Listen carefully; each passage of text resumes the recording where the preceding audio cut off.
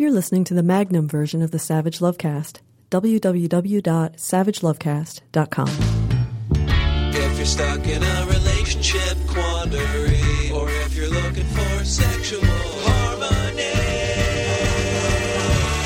well, there's nothing you can't ask on the Savage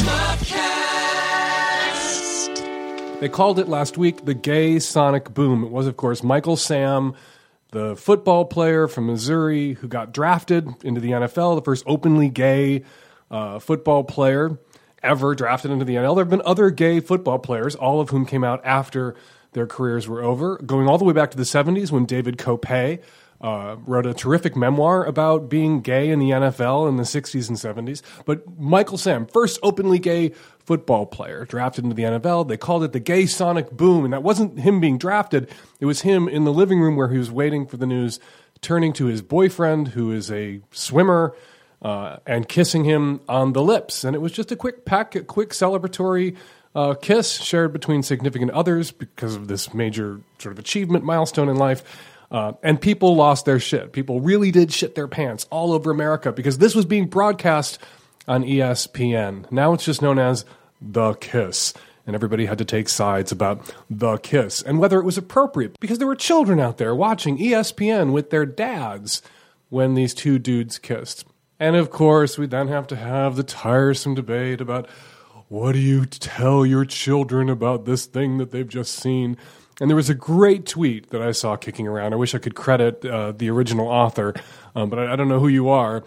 Great tweet, though, that said, if you feel like you need to explain Michael Sam and that kiss to your kids, you might want to ask your kids to explain Michael Sam and that kiss to you. You're the one who has a problem, probably not your kids. Something else also happened on that day, that Saturday, that Michael Sam was drafted into the NFL, and that was Conchita Wurst won the Eurovision Song Contest. Eurovision, for those of you who may not be familiar with it, is this insane, campy song contest that sweeps all of Europe up in its fervor every year. Countries all nominate through some sort of American Idol-style process one song, one singer to represent them in this big contest. There are limitations, and the length of the songs can only be 3 minutes. Only 6 performers, I think, can be on stage at any one time. And every year there's just this contest, and it's really gay. And some countries in Europe have a problem with the really gay aspect of it because some countries in Europe, Slovakia, Russia, are really super-duper insanely homophobic. In fact, they're codifying their homophobia into law and persecuting their lesbian, gay, bisexual, and transgender citizens in those places. And what happened at Eurovision was kind of amazing. Conchita Wurst won. Conchita Wurst is an Austrian, and congratulations to Austria and all the Austrians out there listening. Conchita Wurst was the Austrian Eurovision Song Contest entry, and she is a bearded drag queen, about as gay, about as effeminate as gay men get. And that both of these things happened on the same day, at roughly the same time. Michael Sam, total masculine gay dude getting drafted into the NFL, and Conchita Wurst, total screaming bearded drag queen, swish-a-thon, winning the Eurovision Song Contest. Those things happening simultaneously. That was really meaningful for me. And I thought important, and we should pause here to reflect on its meaning. We've seen in the past couple of years a lot of different kinds of people starting to come out. We've had our first openly gay professional basketball player, Jason Collins, who is amazing and so brilliant and so smart, and his story about his life is just so moving. Jason Collins came out. He now plays for the Nets. He was picked up, and then the Nets took off, and they're in the playoffs, whatever the basketball playoffs are. He's in them. And of course, if the Nets had picked up Jason Collins and then tanked, we would hear from the religious right that God hates openly gay basketball players. But the Nets picked up Jason Collins and soared. So God must love openly gay basketball players. And now Michael Sam. And what came back to me at that moment, I was walking down the street in Seattle, reading my phone and reading about Michael Sam and reading about Conchita Wurst, was something I read when Jason Collins came out. And this person said, we need more people like Jason Collins to come out because it destroys the stereotypes about gay men. And what that person meant, and that stereotype, that stereotype is Conchita Wurst, right? That stereotype is that all gay men are effeminate, flaming, swishy, dress-wearing, Eurovision Song Contest obsessives. My husband, Terry, he's a Eurovision Song Contest obsessive himself. And that this, all gay men are hairdressers and set decorators and just flaming queens. And we need to destroy that stereotype. And it was that particular phrase, not round off that stereotype, not complement that stereotype with other truths about gay men, but destroy it. And I have a problem with that, because this idea that masculine gay men are somehow non-existent is something that if you're a gay person in the world, you know not to be true and have always known. And what the simultaneous triumph of Michael Sam and Conchita Wurst emphasized was there's room enough in the culture for guys who confirm the stereotypes, like Conchita Wurst, and guys who disrupt those stereotypes, like Michael Sam. That there's room enough for both to succeed, and both can be awesome in their own particular and unique ways. And I gotta say, and I don't want to be a dick about this, but it is telling and revealing that it is the Conchita Wursts of the world, the gender nonconforming gay men, the fairies, the faggots, the swishes, the guys who couldn't hide, who've been out for decades. And it is the more masculine gay men who have only recently come out en masse. I mentioned David Copé earlier, the first professional football player ever to come out after his career was over. Totally gender conforming, total dude, masculine as hell, super hot, and really smart. Read his book. But it bears emphasizing that the swishes were out first. The people who couldn't hide were out first. They didn't have the option, the hairdressers, the swishes, the Conchita Wursts of the world, of waiting until things got better, to borrow a phrase, waiting until the environment was more generally accepting than it used to be. And how did that environment, the environment in which we live, how did it become more accepting? How did it become a world in which the Jason Collinses and Michael Samses of the world now feel more comfortable coming out in the middle of their professional sports career, in Jason Collins' case, at the outset of the professional sports career, in Michael Sam's case? The world got better because other people were out earlier. Other people were out and fighting, and it was almost invariably the people who couldn't hide. It was the swishes. It was the Conchita Wurst. It was the drag queens. It was the bull dykes. It was the trans women. They were the fighters. They were the first to the ramparts. Because when you can't hide, you got to fight. And those folks who were out there fighting, and have been out there fighting for decades, and out for decades, and were never in, because it was impossible for them to be in, created this world in which it is now safe for someone like Michael Sam to come out. But let's pause at this moment, while we're celebrating the Jason Collinses, celebrating the Michael Sams, to also celebrate and embrace the Conchita Wursts of the world. Because no Conchita Wurst, no Michael Sam. Okay, coming up in today's show, Slate's Dear Prudence, Emily Yoffe and I, we face off, dueling advice givers, in a new segment we're calling Second Opinion. And we have a researcher here to talk with us about feeder gainer, the fetish of feeding somebody until they are enormous, which a caller has a question about today. All on today's show, coming right up. Hi, Dan. I'm a 29-year-old lesbian from Tennessee. My girlfriend and I, we've been together for about 2 years now, and she's bisexual, and she keeps bringing up the fact that she's concerned about not being able to ever sleep with a guy again if we were to, stay together forever. And I just don't feel like there's a difference between me giving up sleeping with other women. So, what do you think? What's the difference there? According to my frequently consulted copy here of The Protocols of the Elders of Bion, which is my new favorite publication, the rap is what you're supposed to say, what I'm supposed to say, is that it is an anti-bisexual stereotype and evidence of an anti-bisexual bias to suggest that a bisexual person is any less capable of making and keeping a monogamous commitment than an opposite sexual person, than a monosexual. That a bisexual who's partnered with a woman or partnered with a man is as capable of honoring and keeping and being happy and content in that committed monogamous relationship as any heterosexual.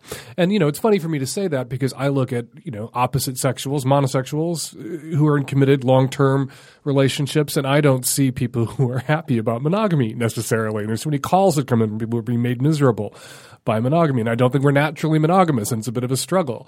So I don't think it's necessarily anti-bi to suggest that monogamy is any less of a perfect fit for bisexuals than it is for monosexuals, which we talk about on the show all the time. That said, I get calls and I get letters every day from bisexuals in long-term committed relationships with a partner of just one sex, and they are dying for a little of the other sex, whatever it is. They miss partnered with a woman, they miss being with a man, part of a man, miss being with a woman, they're in this monogamous relationship, whether they do.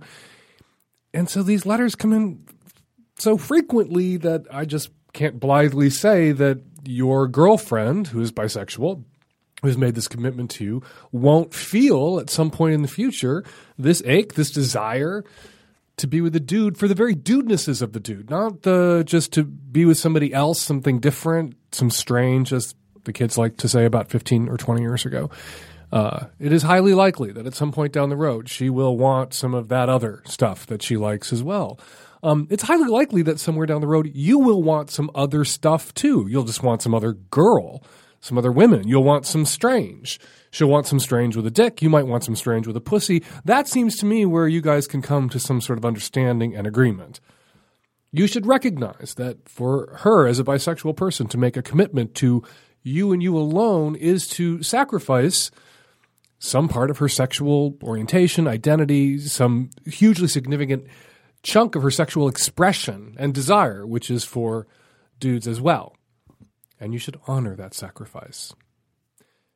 And she should recognize that you are making a sacrifice too when you make a monogamous commitment, because one person cannot be all things to another person sexually, even to a monosexual sexually. So what you would do, I think, is you agree that to be with each other, and you're going to make this monogamous commitment, she's going to give up other women and men, and you're going to give up other women. And perhaps that's something that you can revisit down the road, many years into your relationship, after you've laid this foundation, after you've been successfully and hopefully effortlessly monogamous for many, many years, and there's a lot of trust there, and you're really committed to each other, and maybe then giving her permission, if there comes a time or there comes a man that she wants to get with, giving her permission to go and do that won't seem so scary or destabilizing. Likewise, giving you permission perhaps to step out on her at some point with some woman who comes along that you're into won't seem so scary to her either, particularly if you getting permission to maybe step out with some other girl is bundled together with her getting permission to step out with some other boy or some other girl, because you never know what's going to come along and draw her eye or yours over the long haul. Years ago, I gave some advice to a lesbian who was partnered with a bi woman, in which I said, if you don't want to be with somebody who also wants to get with a dude with a dick every once in a while, don't date bi women. And that was trotted out on a lot of bisexual blogs as evidence of my biphobia. I was telling lesbians not to date bisexuals, which isn't the case. I was telling a lesbian dating a bisexual that you should probably be cool with your partner wanting to get with a dude as well every once in a while. I'm generally pro-openness. I'm generally pro-non-monogamy. I wasn't telling lesbians not to date bisexuals. I was telling a lesbian dating a bisexual that she should probably be down with the fact that her partner is indeed bisexual and may want to act on that from time to time. And so I think she should get cool with it, is what I was telling her. And that's kind of what I'm telling you, caller. You're with someone who's bi. You've chosen to be with someone who's bi. She's being honest with you about the fact that she doesn't think over the very long haul that she can go dickless all her life. She wants to be with you. She chooses you, but it will be a struggle for her to stay off the dick forever. So the balls are in your court, kind of. You have to decide if giving her permission to at some point get with a guy again with your blessings is something that you have the capacity to do. And if it's not something you have the capacity to do, then you tell her that. That is something I will never be able to sign off on.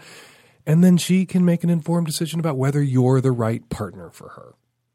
Because if she can't live without dick forever, and she knows that of herself, then she probably can't be the partner that you need your partner to be if you require strict, perfectly executed, lifelong monogamy in your committed relationship. Hi, Dan. I'm a 24-year-old breeder living on the East Coast, and I have a problem. My lady friend does not like to go to the gynecologist, which I can totally respect. I mean, that makes a lot of sense to me. And the thing is, the thought of her having to go really squicks me out, and it makes me really uncomfortable. And I know it's important. I'm a pretty big feminist, and I like boobies. I want her to take care of her boobies and the rest of her lady bits. So my question, I guess, is how can I encourage her to go? She really needs to get an appointment. It's been a long time, and I know it's not my responsibility, but I care about her. And so how can I encourage her to get an appointment and go when secretly it really makes me extremely uncomfortable to think about that position for her to be in? You're a huge feminist. You're one of those feminist men who loves lady bits and boobies and is squicked out by the idea of a woman getting a necessary and routine health checkup for her vagina and a labia and vaginal canal and having her cervix taken a peek at and having those swabs done. Yeah, you are America's finest feminist man. Look, there's these studies out there, I've cited them before in the past, that show that people in long-term committed relationships, people in marriages, often live longer and are healthier than people who aren't. And I think a huge part of that is because when you're with somebody and you're sick, they will force you to go to the doctor. Your husband or your wife will make an appointment for you and drag you to see someone because they get sick of listening to you bitch about feeling bad or your hearing being off or your eyes being blurry or whatever. You bitch and bitch and bitch about a health problem long enough and your spouse is going to get so fucking sick of listening to it, they're going to drag you to the doctor. It doesn't sound like you're in a committed long-term relationship. I don't think you even live with this woman. But if you really want to, play the Lady Bits hero, you could make an appointment for her and just announce that you have found a gyno through your other friends who perhaps takes her health insurance, and you made her an appointment and you are going to take her. Not going to drag her. You say, I will take you. I am going to take you. And it means, of course, that you are asking them please to consent to be taken. And most people who are reasonable will consent to be taken to the doctor once someone else has stepped up and made that appointment for them and found the doctor for them, the doctor that they need to see. So if you're truly concerned about this woman and her health, talk to your other Lady Bits having friends about their Lady Bits doctors. Get a good recommendation. Give that phone number to your friend who isn't seeing the Lady Bits doctor often enough or at all, and encourage her to make the call because you care about her and her Lady Bits. Don't mention that you are squicked out by the idea of her being in the stirrups at the Lady Bits doctor because that's not going to be helpful. Keep your mouth shut about that. Sounds like she's squicked out enough already at the thought by herself. She doesn't need your seconding the squickedness. So just give her the phone number. Encourage her to make an appointment. Ask her again if she's made the appointment. If she hasn't made the appointment, you call, make the appointment for her, tell her you have made an appointment, and get her to go. That's what friends are for. Hi, Dan. My mother was a pretty messed up person. She's a cocaine addict and an alcoholic and emotionally abused me and my sister for years. I've come to terms with this. I'm in my mid-20s now, and I don't have anything to do with her because she's a toxic person, but I have a boyfriend who we've been together for a year and a half, and one of the things we bonded over was how we both have really messed up mothers. So as we continue our relationship, stories come up, and one of the things that I shared with him recently was a couple of experiences that I had with my mom when I was hitting puberty. She would ask to, see my crotch so she could see my pubic hair, and once asked me to masturbate in front of her. She also did strange things with my sister, like got her to sleep in a cot at the end of her bed. And then in the middle of the night, my sister woke up because my mom and stepdad were fucking. So, needless to say, this makes her a very fucked up person, and I'm aware of that. But my boyfriend, after hearing this, called my mom a pedophile. And while I understand that the label doesn't matter, doesn't really change how I feel about it, doesn't change whether I have anything to do with her or not, I just want to know what you thought about that. She never physically touched me or, to my knowledge, my sister, but her behavior was undoubtedly inappropriate. Like, does that a pedophile make? So, according to Merriam-Webster, pedophilia is defined as a sexual perversion in which children are the preferred sexual object. And Wikipedia expands on that a bit by saying it is a psychiatric disorder in which an adult or older adolescent experiences a primary or exclusive sexual attraction to prepubescent children, generally age 11 or younger. Is your mom a pedophile? I don't know.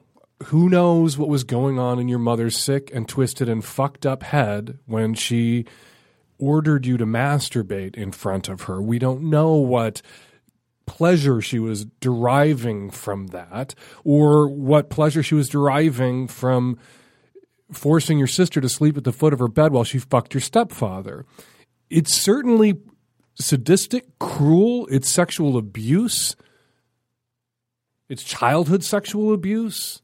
It's a violation. It's a betrayal. And you know all of this. You've cut your toxic mother out of your life, and good for you for having done that. I don't think, having done that, that you need to expend much energy getting drawn into debates with your boyfriend about exactly what labels you should apply to the mother that you have cut out of your life. He sees pedophile. You may not think that that label is an accurate fit. It doesn't really matter, though, at the end of the day, does it? Whether she's a pedophile, which is entirely possible. Who knows, again, what was going on between her ears when she was abusing you and your sister, whether she's a pedophile or she's just a sick and twisted, demented, messed up, damaged person who abused her daughters sexually.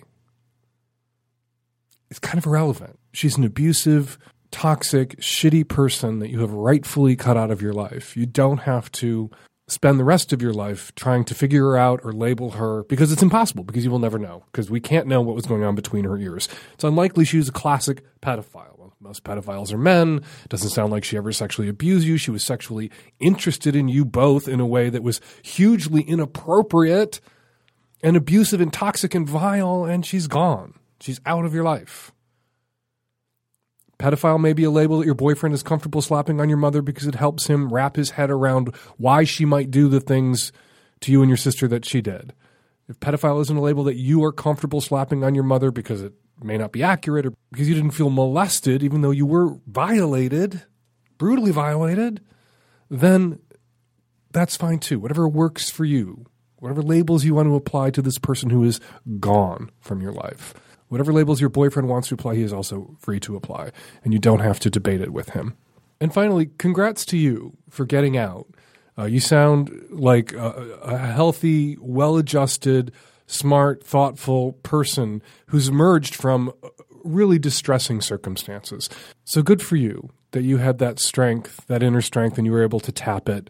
And good for your sister that you're both able to recognize that there wasn't something wrong with you, that there was something wrong with her.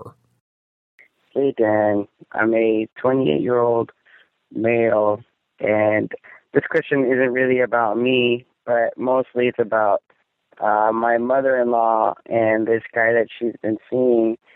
And the reason why I'm calling about this is because I feel like I'm kind of stuck in the middle and don't know what to do exactly. So this guy that she's been seeing, he's my business partner. We just started getting our business going, and we're not really good friends. We met not too long ago, but we're good partners. And we decided not to involve personal and business life together because, well, it shouldn't. You know, that's how things end up wrong. Anyway, so my mother-in-law, I've known her for about 7 years. She's very deceiving, I guess you could say, when it comes to relationships and couples. She's not very committed, and she always has multiple partners, but the partners don't know about the other partners. And I think that's what's going on right now. And I think this guy is catching on. And I guess she doesn't tell him the truth about everything, and I don't want to be the one to tell him what's really going on, but he's kind of disclosing to me some information that he thinks it's kind of odd. And part of me wants to tell him, dude, this is how she is and this is what she does. Be careful because you're a good guy. But another part is telling me to back off and not say anything and just let things go the way that they are. So I really don't know if I should say anything, keep it to myself. I feel like I'm caught in the middle. My gut instinct is to tell you to say something to your partner, to give him a heads up, to pull him aside, because your mother-in-law is going to be out of your partner's life pretty quickly. Like, that relationship is going to end. Your relationship with your partner is going to continue on indefinitely. You are in business together. And what better way to demonstrate your trustworthiness, the priority you place on your relationship with him, your desire to protect him from harm, that you're a good guy, that he's gone into business with a good guy who's got his back, than by giving him a heads up about what a shitty fucking lying sack of shit your mother-in-law is. That said, your mother-in-law is also going to be in your life indefinitely. That said, you are married to your mother-in-law's daughter or son, and if your business partner goes and confronts your mother-in-law about what he now knows because you told him, and it comes out that you were the source, that could really fuck up your relationship with your mother-in-law and with your wife or husband. And so it seems, on second thought, that the cost you could wind up paying here may be too high. That this is probably a case where you should hang the fuck back and keep your mouth the fuck shut unless you're asked a direct question by your business partner. Unless he comes to you and says, your mother-in-law is busting my balls. I don't know what's going on. Is this her MO? If he comes to you and asks you to level with him because he's getting the runaround or feels as if he's being lied to by your mother-in-law, then you're in a position where you can confirm what he already knows or suspects rather than tipping him off to something he didn't see coming. And then you can beg him not to rat you out to your mother-in-law, who you are stuck with for the rest of your married life. And this is the shitty thing about what your mother-in-law is doing. This is the shitty thing that a lot of people who are serial cheaters do. The boyfriends or girlfriends, they come and go. The friends and relatives are always there. And then they get to know, they meet the new Mark, basically. They meet the new Patsy. They meet the new victim. And they know what's coming. They know that this person is going to get stomped on, used, abused, lied to. And in a way, they go into a closet for the cheater, for the abuser, for the user. They closet themselves. They pretend not to know what they damn well do know. They may even feel affection toward this person who's come into the life of this person, this other person that they know, this relative, this friend, this mother-in-law, that they know to be horrible to all of their romantic partners. And here's the new one. Here's the next one. And you like this person or you go into business with this person, knowing that eventually they're going into the wood chipper. And what a burden it is to have to keep your mouth shut. To look at this person and think, what a kind and decent person, and how unfortunate for them that they're dating my mother-in-law. How unfortunate for them that they're dating my son. How unfortunate for them that they're dating my brother. Right? Which means that the sort of shittiness that a serial cheater, sometimes people accuse me of smiling on serial cheaters, on users and abusers. I do not smile on serial adulterers or serial cheaters. One of the shitty things serial cheaters do is not to the persons that they're cheating on. They do shitty things to the other people in their lives, to the people around the edges and margins of their relationship, to friends and relatives, children, parents, who have to suspend their disbelief and put on a party face and smile and nod as they watch the next victim march toward the emotional wood chipper. And that's not fair. It's not fair to the person that the cheater is going to chuck into that emotional wood chipper, and it's not fair to everyone else in the cheater's life who has to make that choice between keeping your mouth shut or speaking up and risking shitloads of drama that you'd rather avoid. Cheaters suck. Hi, Dan. For my entire life, I've dealt with a compulsive overeating disorder that has caused me to have a lot of stress, shame, and pain tied up in my body, and by proxy, my sexual experiences.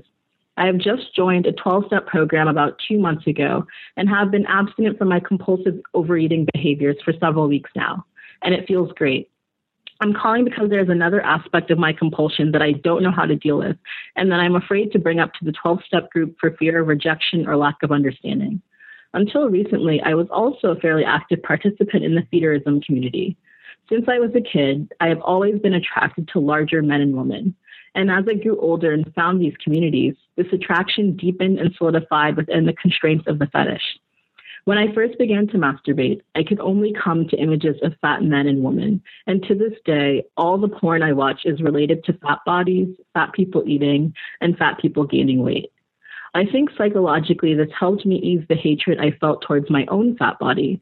This didn't become paradoxical until last year, after gaining a ton of weight inadvertently. I started posting photos of myself on fetish sites and started to get a lot of attention. I ended up meeting and hooking up with several guys in the community who made me feel great physically, but even more terrible emotionally. I was with men who wanted me to gain weight and who appreciated my fat, but I knew that deep down I had no desire to gain myself and that I just wanted to be at a normal size. This year, I vowed to stop dealing with the men in this community after a particularly hurtful experience. I also gave up masturbation for Lent to clear my head while I began on the path to recovery. But Lent is ending, and I've been getting hornier and hornier. My question is, while I know I want to lose weight, I don't want to deal with the men in this community anymore, I'm still attracted to fat men and women, and I still think gaining and overeating is very hot. I'm also a bit nervous that my resolve will cave when I'm feeling lonely and horny, and these men are all I can really turn to, since I haven't had much luck dating outside of the fetish community, presumably because of my current size. But will this impede my recovery? Should I try to stop watching these images? Can I reset my sexuality or reduce the focus on my fetish? I guess I don't know how to figure out what role my fetish plays in furthering my addiction and my self-image problems, and there aren't really any analogs I can think of. Anyway, any advice you can offer would be much appreciated. Joining me by phone, Paul Vasey, PhD. He's a professor in the Department of Psychology at the University of Lethbridge, and he has studied feederism. Thanks for jumping on the phone today, Dr. Vasey. Thank you for inviting me. So what can you tell us and tell people who aren't familiar with feeder gainer and this sort of fat fetish scene about the kink and about the community? Well, you can think of feederism as a fat fetish subculture of a broader fat admiration community. And this fat fetish subculture, it specifically focuses on erotic feeding and gaining weight. So the broader community, fat admiration, the members of that community are sexually attracted to fat individuals, but they nonetheless emphasize that all individuals, including themselves, can be attractive at any weight. And the specific focus of their sexual attraction and arousal isn't on feeding and eating and gaining weight per se.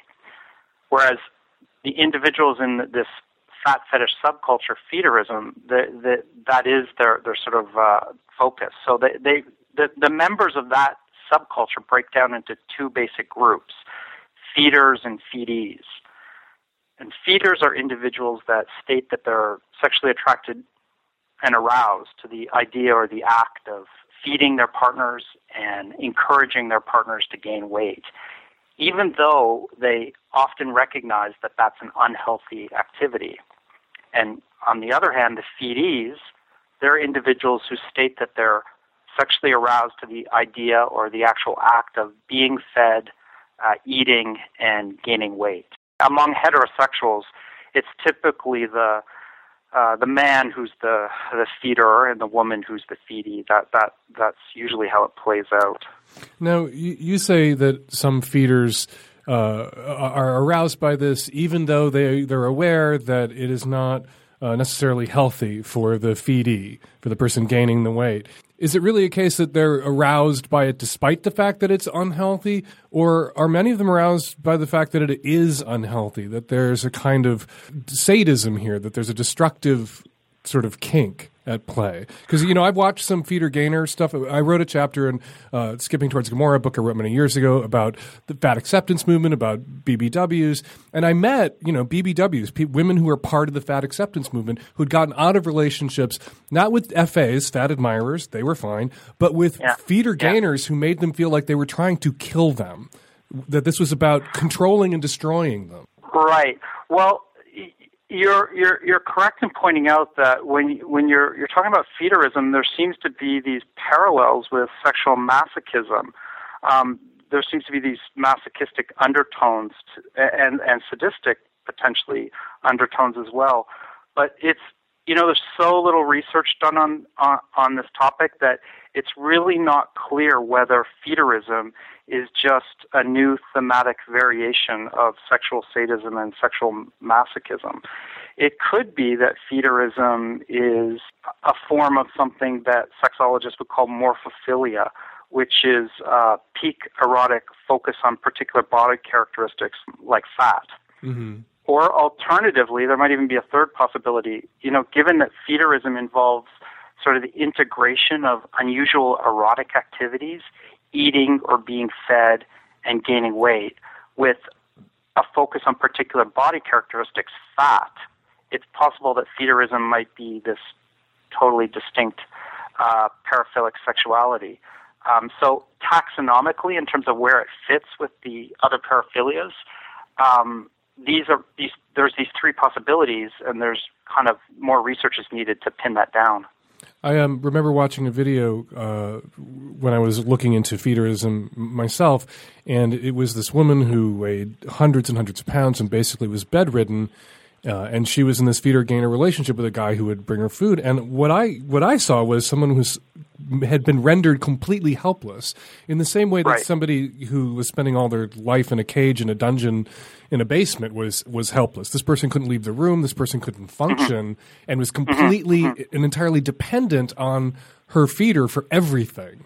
And right. So I think you have to kind of distinguish between the behavior of overeating versus a sexual preference for overeating. It's the second one, the sexual preference for overeating, which would be which would be an aspect of feederism. That person might identify as a feedee. So those two things are distinct. There's the behavior versus the sexual preference. A bit like, to give you a parallel, a bit like bestiality versus zoophilia. Bestiality is the act of having sex with an animal. That doesn't necessarily indicate that that's the person's peak erotic experience. For a zoophile, that indicates that that's what they prefer over all else.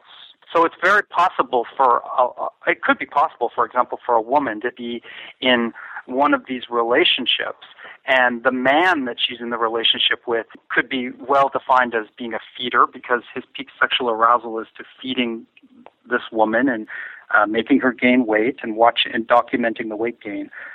She herself might not find that sexually arousing. Her motivation might just simply be because she wants to please her partner or keep her partner.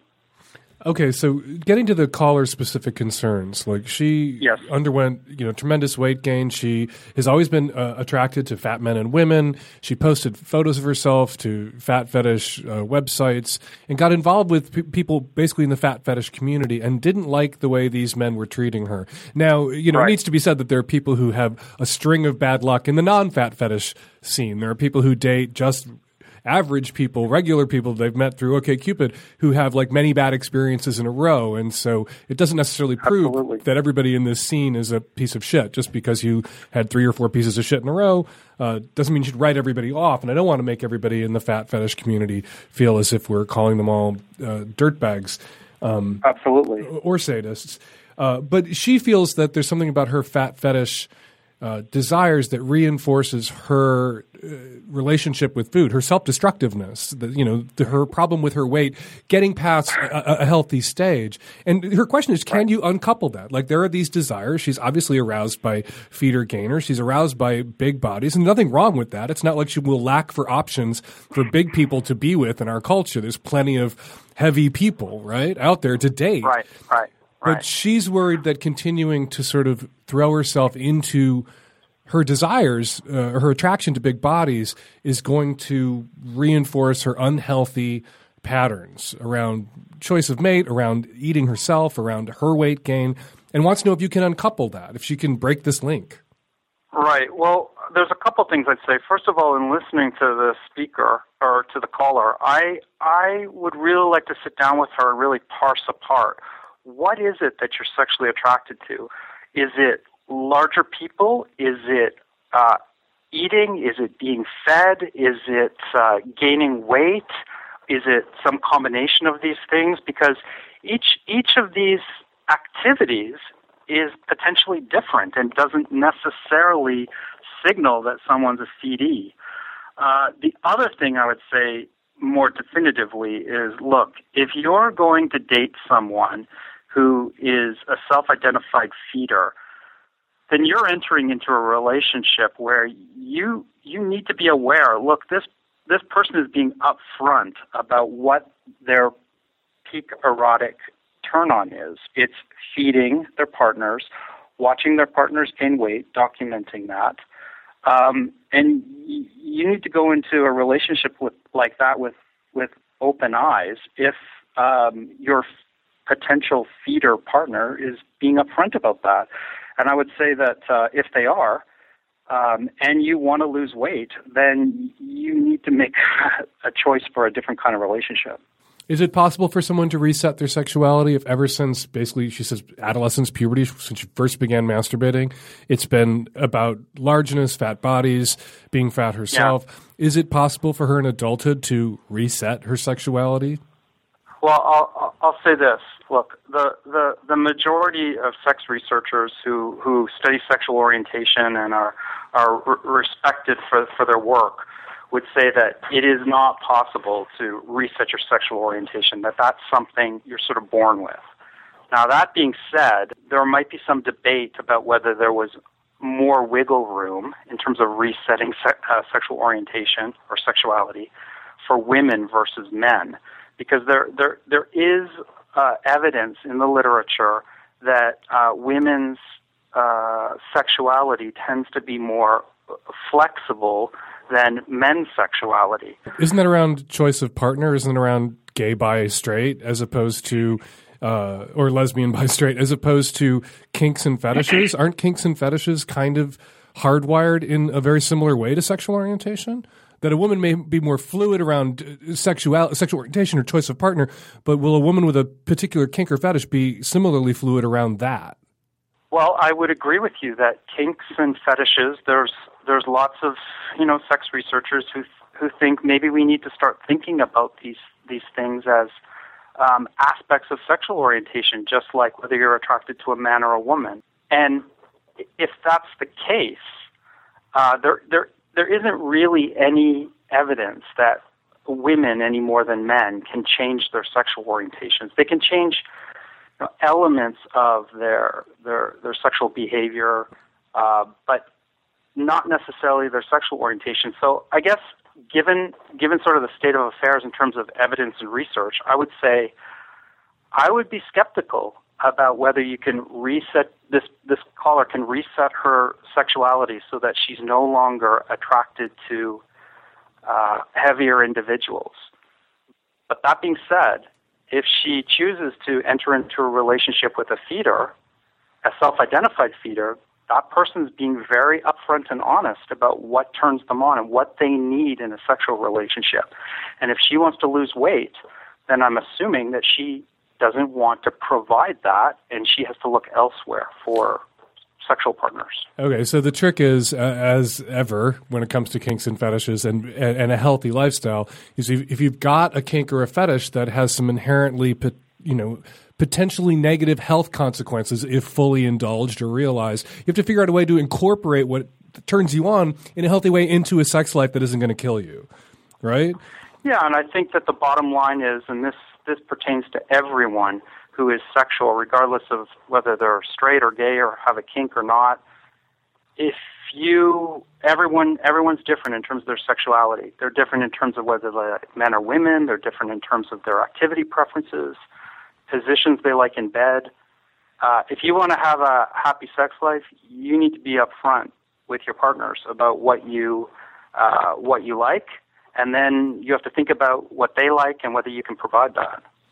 And I would also encourage the caller not to limit herself just to, fat fetish communities or specifically fat, dating pools, because there are plenty of, people of all sorts of shapes and sizes all over OkCupid out in the bars running around, that you don't have to only draw your partners from the self-selected group of people who are seeking out fat people as fetish objects. that you can go out in the world, go to a regular party and meet another fat person that you happen to be attracted to and run off together. We have an obesity epidemic. There is no shortage of people of size out there who are just incorporated into every walk of life, every community, every social scene, every bar, every dating website. And so, the caller, I think if she's had trouble finding people who view her as a whole human being as opposed to a large human being, needs to get out of the sort of fat fetish ghetto. Right. There is a larger fat admiration community in which the male partners would not be interested in feeding, would not be interested in erotic weight gain, would not be sexually aroused to this caller eating. And so one option would be to look for partners in that broader fat admiration community that isn't focused on erotic eating and weight gain. Dr. Paul Vasey, professor at the Department of Psychology at the University of Lethbridge. He studied feederism. Dr. Vasey, is there a place where people can go to read some of your research about feederism? They could go to my website, which they would be able to find by Googling my name and the University of Lethbridge. And there's pages on my website which would list the articles that I've published on feederism. Dr. Vasey, thank you so much for jumping on the phone with us today. Thank you very much. This may come as a shock to Savage Lovecast fans, but there are other advice columnists out there in the world that other people, sometimes turn to for advice, and we thought it might be fun to start inviting these other advice columnists onto the Savage Lovecast for a new segment that we're going to call Second Opinion. So, welcome to the Savage Lovecast, Emily Yaffe, Slate's Dear Prudence. Thank you so much for agreeing to be our first Second Opinion. I hope I can provide some controversy. So how long have you been doing Dear Prudence? 8 years. And how do you enjoy compared to me, you're a newcomer to the advice biz. How are you enjoying it? Come on, is there a better gig in the world than telling people what to do? No, there isn't. This is why, in my case, people ask me, are you ever going to be done with Savage Love? And I say, no, they will pry my column from my cold, dead hands, just like they pried Ann Landers from hers. Are you in it for the long haul? I don't think that's up to me. You may have more control over Savage Love than I have over Dear Prudence. I'd like to think I've got a lot more years, and I hope I do. But Dear Prudence belongs to Slate, right? There have been other Prudence-I. That's right. I'm the third Prudence. Speaking of Ann Landers, the previous Prudence was Margot Howard, who was Ann Landers' daughter. And the first Prudence was Herb Stein, who was the head economist for the Nixon administration and father of Ben Stein. Okay, sometimes Slate is just really fucking weird. They got an economist. I always love telling that one because people can't believe it. I don't believe it. Famously, one of your most famous responses ever at Dear Prudence was to a pair of male twins who are in an incestuous, loving relationship. And you got a little grief for your response. What did you tell them to do?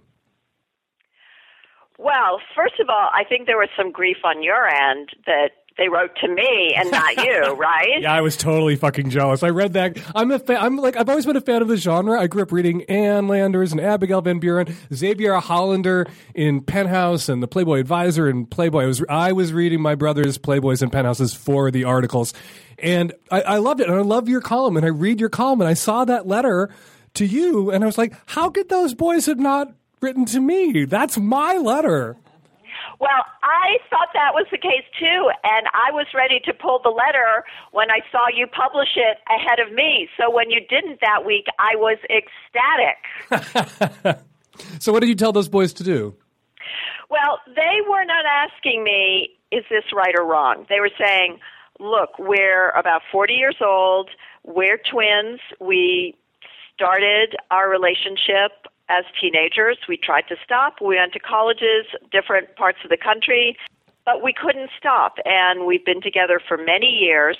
Their issue was that they live in a state where there's gay marriage, and so now their family members are saying to both of them, when are you going to meet a nice guy? Because these guys live together. What's going on? You got to go out and date. And so my letter writer did not want to tell his family why, and his twin brother did. So their question was, what do we do? And you told them? My advice was, there are some things that aren't worth telling, and they can tell a version of the truth, which is, I know our living situation seems unorthodox, but we're really happy. We're really happy this way, and that's the way we want to keep it, which is all true without saying the heart of why. And so, you know what I would have told them to do? I would love to know. Send me video. That's where we differ. But we're on the same page in a couple places. Sometimes it's funny. People think you're sexually conservative, and I get people write me every time you say something that's vaguely sexually conservative. And anybody who reads me and really reads me knows that I'm a little conservative too around the edges. But you're much more liberal than people give you credit for. You're down with people smoking pot. You tell people that if they had an affair and they regret it and they didn't get caught, to keep their mouths shut and take it to the grave, right? Thank you. Well, I mean, when I said I want to provoke some controversy, it's, how conservative I am, which, thank you for pointing out, I'm really not.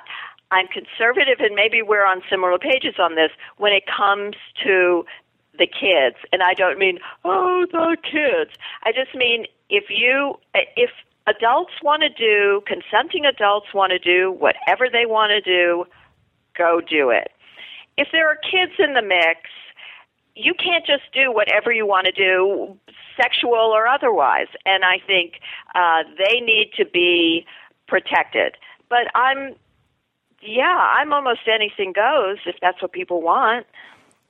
Me too. Now, we've lined up a couple of Savage Lovecast questions for you. One that's like right over the Dear Prudence plate, one you're going to knock out of the park, and one that's a little challenging. So you ready? Yes. Here we go. Hello, Dan. I'm calling from London in England with a question about my parents-in-law. I got married a year ago, very happily married to a really good guy. And although I had spent a bit of time with my family-in-law before we got married, I'm obviously seeing a bit more of them now, the difficulty is this. My father-in-law is just awful to my mother-in-law.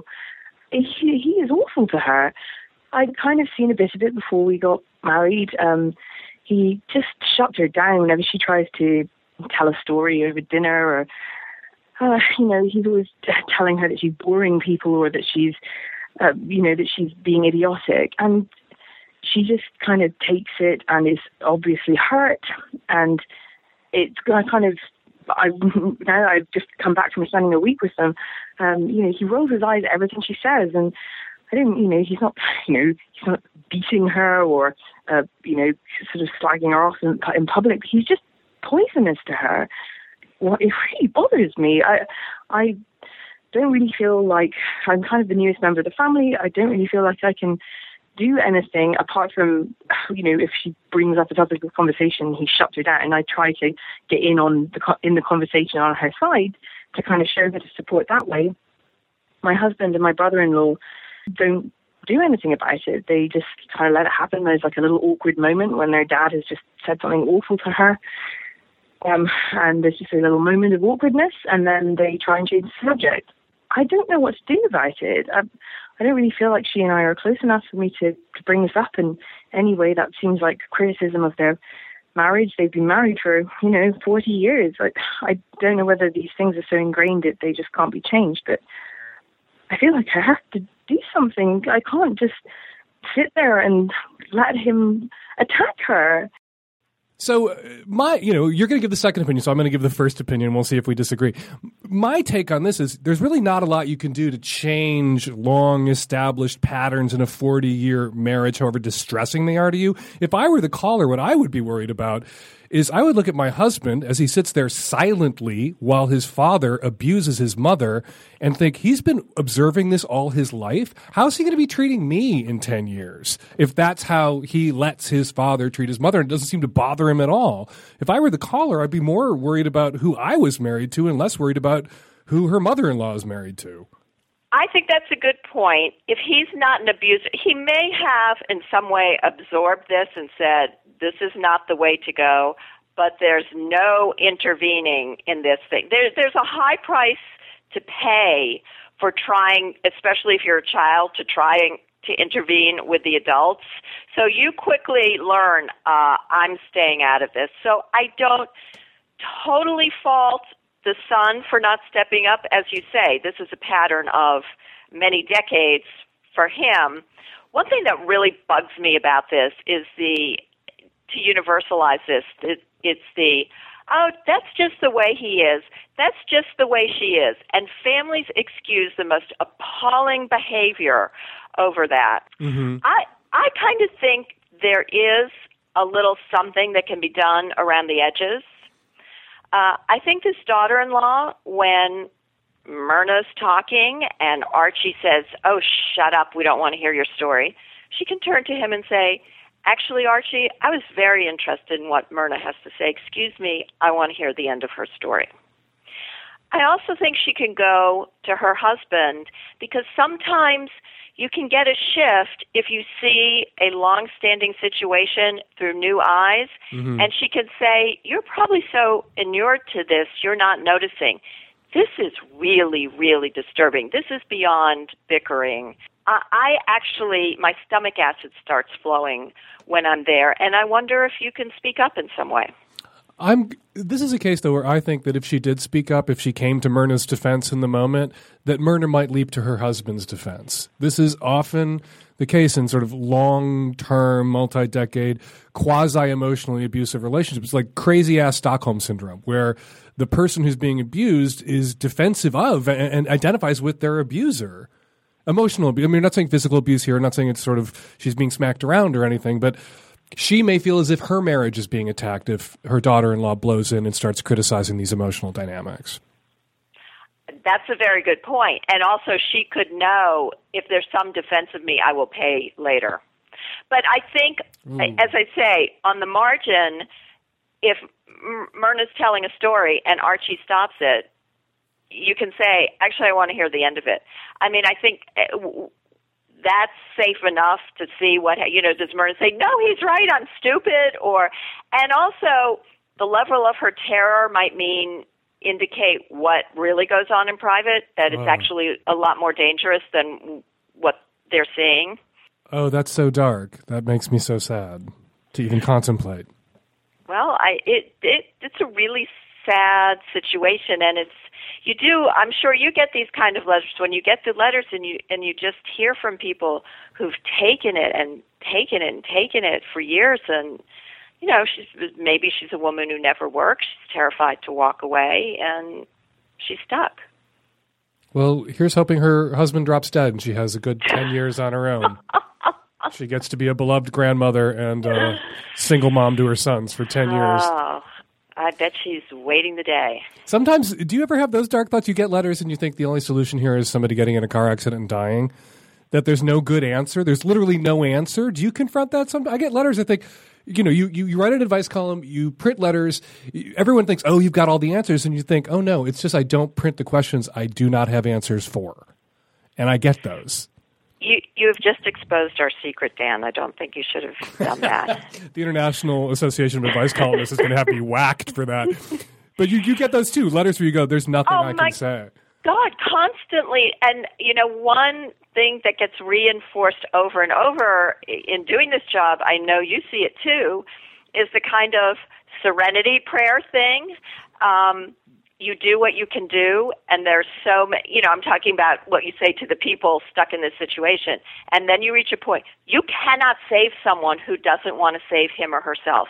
If that partner, parent, child wants to drink him or herself to death, after you've done the intervention, after you said, I can't be with you if you're in this condition, some people will drink themselves to death, and there's nothing you can do.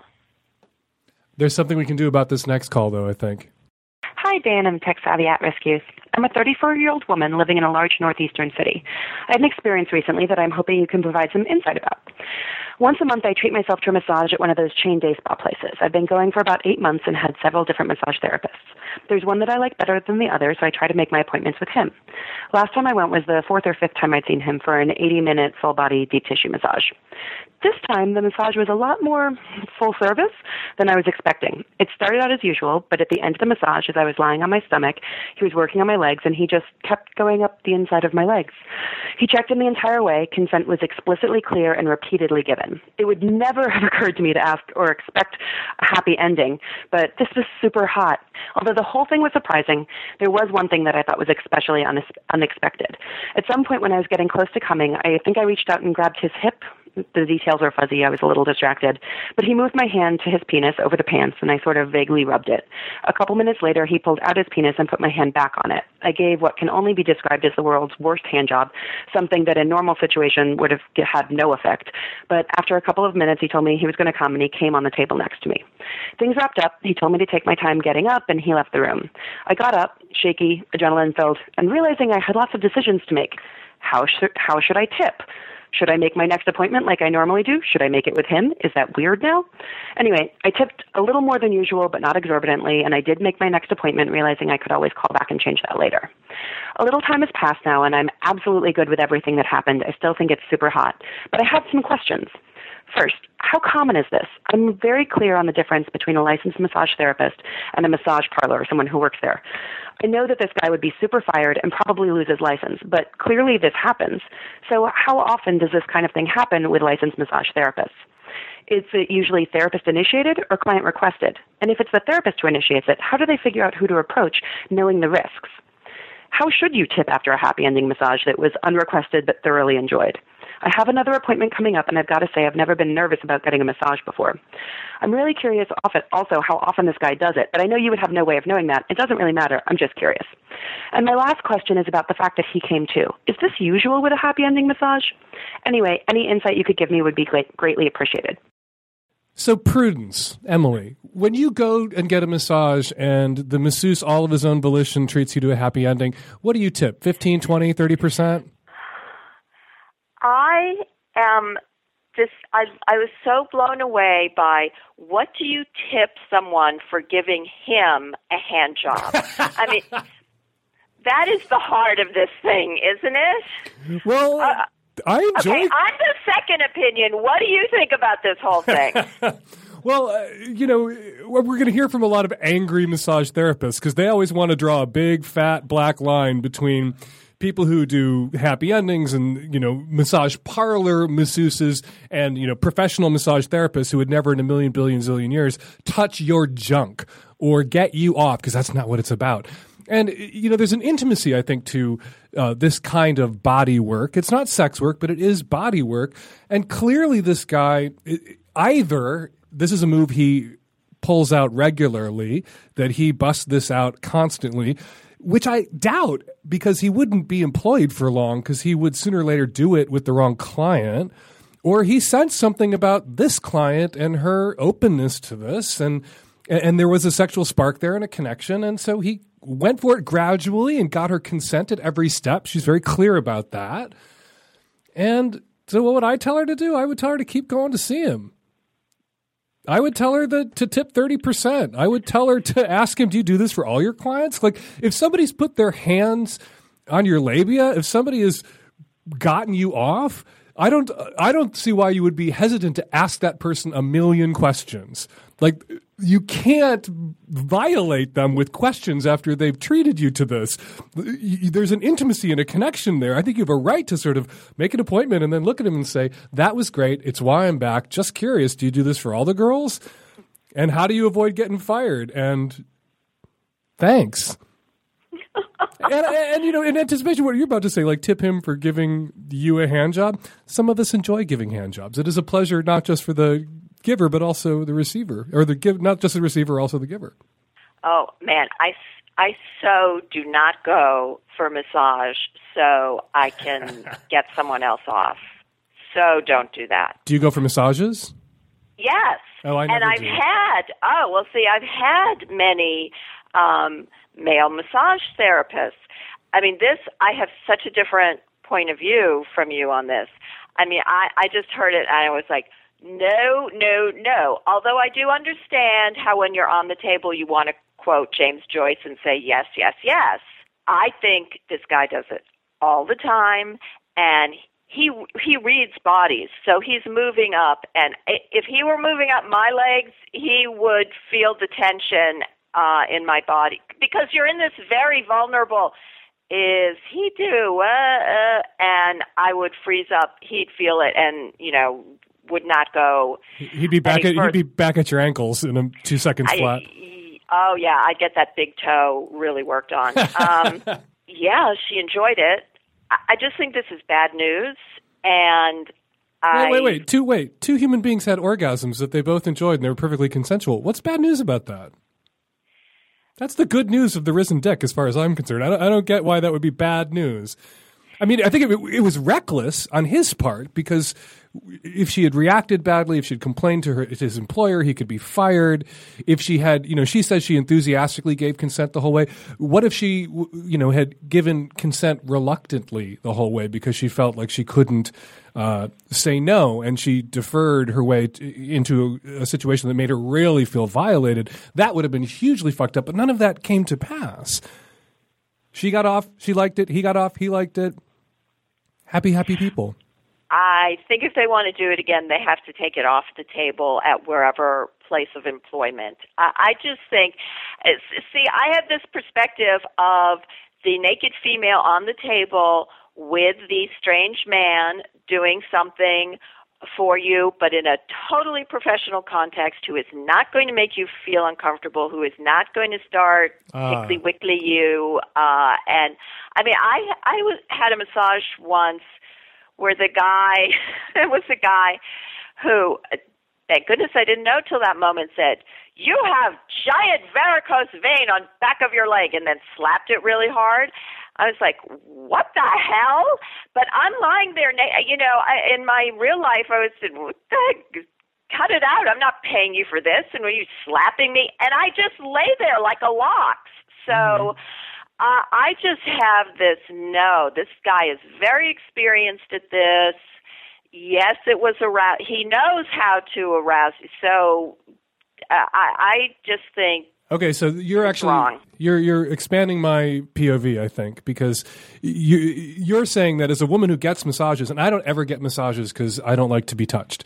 But as a woman who gets massages, you don't want that line blurred between erotic massage and professional massage any more than professional massage therapists claim that they do, because when you lay down in somebody's massage studio for a professional non-erotic massage, you don't want any blurriness at all. You don't want that to be a place where people can opt in to any sort of erotics, because it makes you, as the naked woman on the table, feel less safe. Totally. That's why I just had this instinctive, even though this went somewhere it wasn't supposed to go and it was pleasurable, this is bad for the profession. This guy is... And bad for you, because what if you're his next client? So it creates a pattern or an expectation in his mind that sets the next woman up who may not be into it for predation? Well, I think so, because then there's this mind game going on if this is what he does, and you're lying, well, he hasn't touched me there yet, but geez, no one's ever went up there, and he's good, so it feels kind of good, but I don't want to say it's feeling too good. It just totally creeps in. This letter made me think, oh gosh, just stick with women, and that's not right. I mean, I like getting deep tissue massage, and guys can really pummel you. So I just think bad for the profession. I actually had a letter similar to this. It was from a guy who likes to go to very low-cost storefront Asian massages. And it was a deep tissue massage. He says, so I go to these places all the time. It's like $50, half of what you'd normally pay. Went into a new place, and at the end, she just almost, says, "You want this?" But her hand was on my dick, and I came, and that's not what I wanted, but I didn't stop her, but it was so fast. And he was writing to me, he's married, to say, do I tell my wife? I mean, I feel like I did. Of course, yes. I said no, because, if a husband comes home and tells you said that, no, this right? part of you is going to be, you couldn't say no, you couldn't stop this, and why are you telling me this? And I mean, I believed him. And this letter shows that this kind of thing can happen. He was more subtle, but also, this guy was really appalled, even though he did have an orgasm. Okay, so he shouldn't do this anymore. We don't want to blur that line because we don't want women who are getting massages from men to feel like they could upgrade it to something more in the moment and leave a woman feeling violated who didn't enjoy this or welcome it. But what should this particular caller do about this particular massage therapist? Should she continue to see him? Should she rat him out? Should she see him on the condition that he'd do this only for her? I don't think she should rat him out because she was complicit. I don't think she should see him at this place in a professional way. If she wants to get in touch with him and say, we can make each other feel good for free and, I dig you, fine. I bet he wants to be paid for this and nothing's going to happen. You still didn't answer the question of whether she should keep seeing him for massages with happy endings. If she wants to, it should be a private arrangement, not through whatever professional place she has been going. Because she owes it to other women who go get massages to reestablish that dark, thick black line between erotic massage and therapeutic massage. Yeah. Yes. Okay. Emily Yoffe, Dear Prudence, read her at Slate.com. She does epic online chats at the Washington Post on Monday and Tuesday that I am addicted to, and your column goes up on Thursdays. Is that right? Yes. And Emily does videos, but you're not in the podcast advice racket quite yet. No. That's for you. You're not moving into this space? Oh, maybe. We'll see. Well, I'm a big fan. Like I said, I love the genre, and I read around, and yours is one of the best. Thanks for jumping on the phone with us today and being the first second opinion. Thank you, and I am a fan of yours, so I really appreciate this. Hey, Dan. My name is Jake. The issue that I have is I'm a serial cheater, but I don't feel like there's anything wrong with it. I live a pretty good life. I take care of my kid, my wife. I do everything I need to do, and I'm always there for them. And my wife and I, we just don't have a romantic connection. But I honestly don't feel bad about cheating. I don't have guilt. I don't have remorse or anything else. In fact, I'm worse when I don't cheat. So the question is, what exactly do I do? So you say there's not a big sexual connection there between you and your wife, your parents together, you're there for her. You're actually a better partner to her when you're getting some on the side or when you've cheated because you're sexually fulfilled and whatever else. How would you feel if she was fucking other dudes? Actually, that came up, and I was hoping that maybe she was fucking another guy. Because then that would make me feel better. Because then I could at least say, you know what? At this moment, she's just not next for a sex trajectory. And we actually talked about that. And I was actually trying to get into the idea of having an open relationship. Uh-huh. Because what I realized, it's not sex. I realized at the end of the day, it has nothing to do with sex. It's the fact that we are not emotionally connected. So why are you married? I still love her. I love everything about her.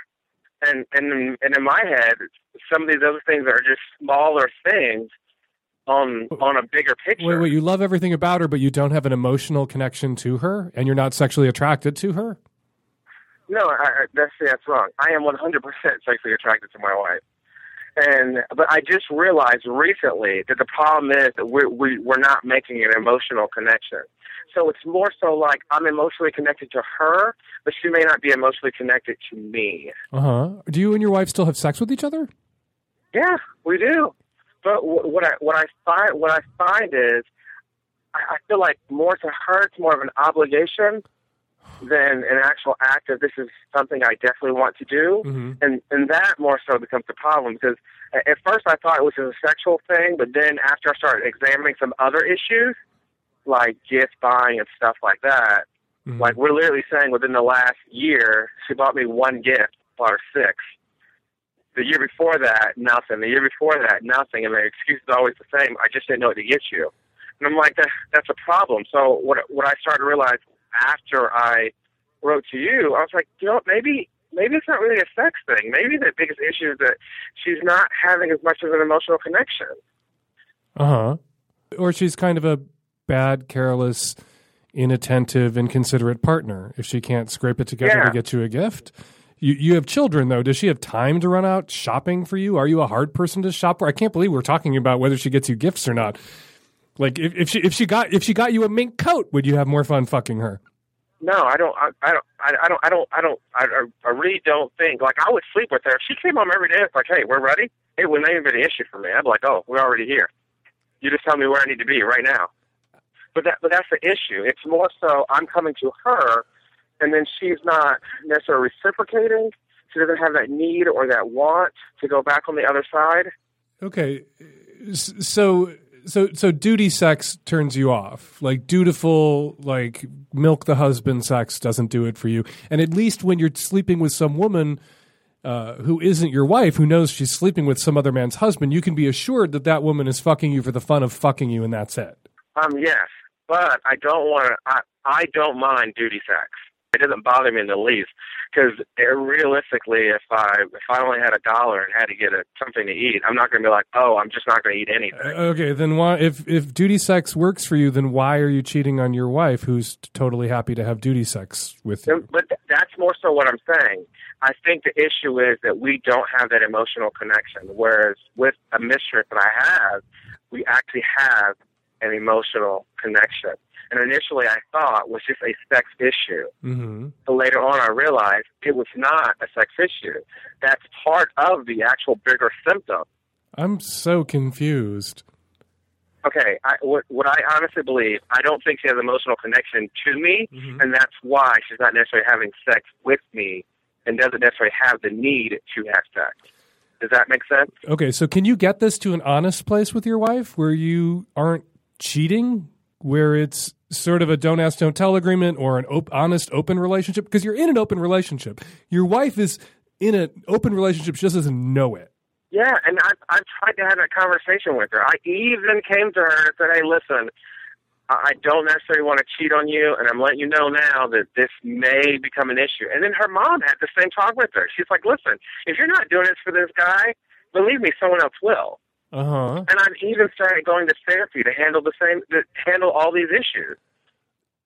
And even told her about it. I was like, listen, I can't deal with your non-attachment. Like, I want a wife that'll sit on my lap. I want a wife that'll kiss me when I get home. I don't want a wife that's just like, oh, well, I guess it's time to have sex, and so be it. And I'm not going to turn it down, but that's not what I married you for. Okay, so there's no emotional intimacy. You guys don't have a connection. You don't have a romantic connection. There's no passion. No, nothing whatsoever. And so you're seeking that passion, that connection, and sex with other women. Yes, essentially, yeah. Okay, here's what you do. Here's what I would advise you to do.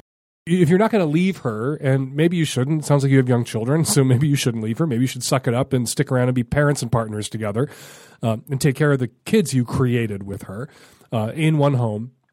At the very least, you need to go to her and say, there's a disconnect here, like romantically, passionately, sexually. If and when the guy comes along that you feel that for, you should go for it. But we should stay together. And if and when the woman comes along that I feel that kind of connection with, I'm going to go for it, but we're going to stay together. Because we're going to have an affectionate, respectful companion at marriage, be parents and partners. But clearly sex and romance and passion and intimacy and touching doesn't define our marriage or the connection that we have. So let's not let what we have be destroyed by what we don't have and what we can get elsewhere, if we do indeed ever get it elsewhere. And then you're sort of backdating a permission slip for yourself, even though you've been kind of a dog, right? Gotcha. And you're handing her the same permission slip. You're saying, what you don't feel for me, a man may come along that you feel that for. And when that man comes along, go for it. Just don't leave for it. And I'll do the same. I'll go for it, but I won't leave for it. Talk to her about the difference between social monogamy and sexual monogamy. Social monogamy is maintaining the appearance of being monogamous, which puts limits on how out of control you can get outside the relationship. You're not going to run around town. You're not going to date other people openly. You're not going to publicly humiliate her by letting everybody else in her life know that you've got a piece on the side and she's a fool and being fooled, that you're going to keep it super discreet. And you would expect that she would do the same for you, that you guys can honor each other by maintaining the appearance of monogamy, even if you're not monogamous. And just like throw that, what do you have to lose? Just throw that all on the table, and you may get a permission slip from her that she backdates to whenever in exchange for the permission slip you're giving her. Like, let's stay together. Let's be parents and partners and friends. But obviously this isn't that emotional, sexual, romantic passion isn't what our marriage is about. But our marriage can continue, and it can be fulfilling in the ways in which it works. We can derive fulfillment from it as friends, as partners, as parents, to our child or children together. But the sexual thing, that'll probably happen outside the marriage, and that doesn't mean the marriage has to end. Gotcha. And I would just lay that all out in front of her, and then she gets to make an informed choice about whether to stay with you under those conditions or not. Huh. I will. Thanks. That rocks. Good luck to you, man. You're a really self-aware guy. Some people are going to jump down your throat, I'm sure, in the comments and call you a dog. You're a really self-aware guy. I think you're smarter about this than you've allowed yourself to be. I think you're smart and insightful, and you sort of stumbled into this insight because of the ways in which you were behaving. And I don't think it's a rationalization for you. I think it's kind of a truth that you've come to, but now you need to bring your wife in on that truth. Give her the same freedom that you've taken for yourself, and then decide if you guys are staying together going forward, if that's going to work for both of you. Gotcha. Thanks, man. That's awesome. You're welcome. Good luck. Hi, Dan. I'm calling with a follow-up to episode 394 about the woman who had her friend's bachelor party on Pride weekend. You're right. The official reason that we stated about bachelorette parties is that they were coming into our gay bar and celebrating a right that we couldn't have. But I cannot believe that 2/3 of the reason was not really drunk, obnoxious straight girls, because around gay guys they seem to lose that extra bit of tact they might have around straight guys, and it just gets so loud and obnoxious. Hi, I'm calling about episode 394, the 26-year-old gay Texan living in Arizona. And I basically had the same experience you described with two exceptions. One is that when my dad suspected that I was gay at the age of 17 and got physical, I moved out. And when my mom realized that I did it because of that, she didn't offer to follow me. Instead, she kicked my dad out. It's 40 years later now. I've been partnered for 5 years. Still very close to Mom, and I've reconciled with my dad. In my case, it got better. And we're going to leave it there. A big thank you to Dr. Vasey and, of course, to Emily Yoffe, Dear Prudence, for being guests on the show today. 206-201-2720 is the number here at the Savage Lovecast. If you want to record a question or a comment for a future show, give us a buzz. 206-201-2720. Follow me on Twitter at FakeDanSavage. Follow Emily Yoffe on Twitter at YOFFE Emily, at Yoffe Emily. If you're going to be in Atlanta, Georgia on May 30th and 31st, come see Hump at the Plaza Theater. For tickets and info, go to humptour.com. The Savage Lovecast is produced every week by Nancy Hartunian and me and the tech-savvy at-risk youth. We will all be back at you next week with another installment of the Savage Lovecast. Thanks for downloading.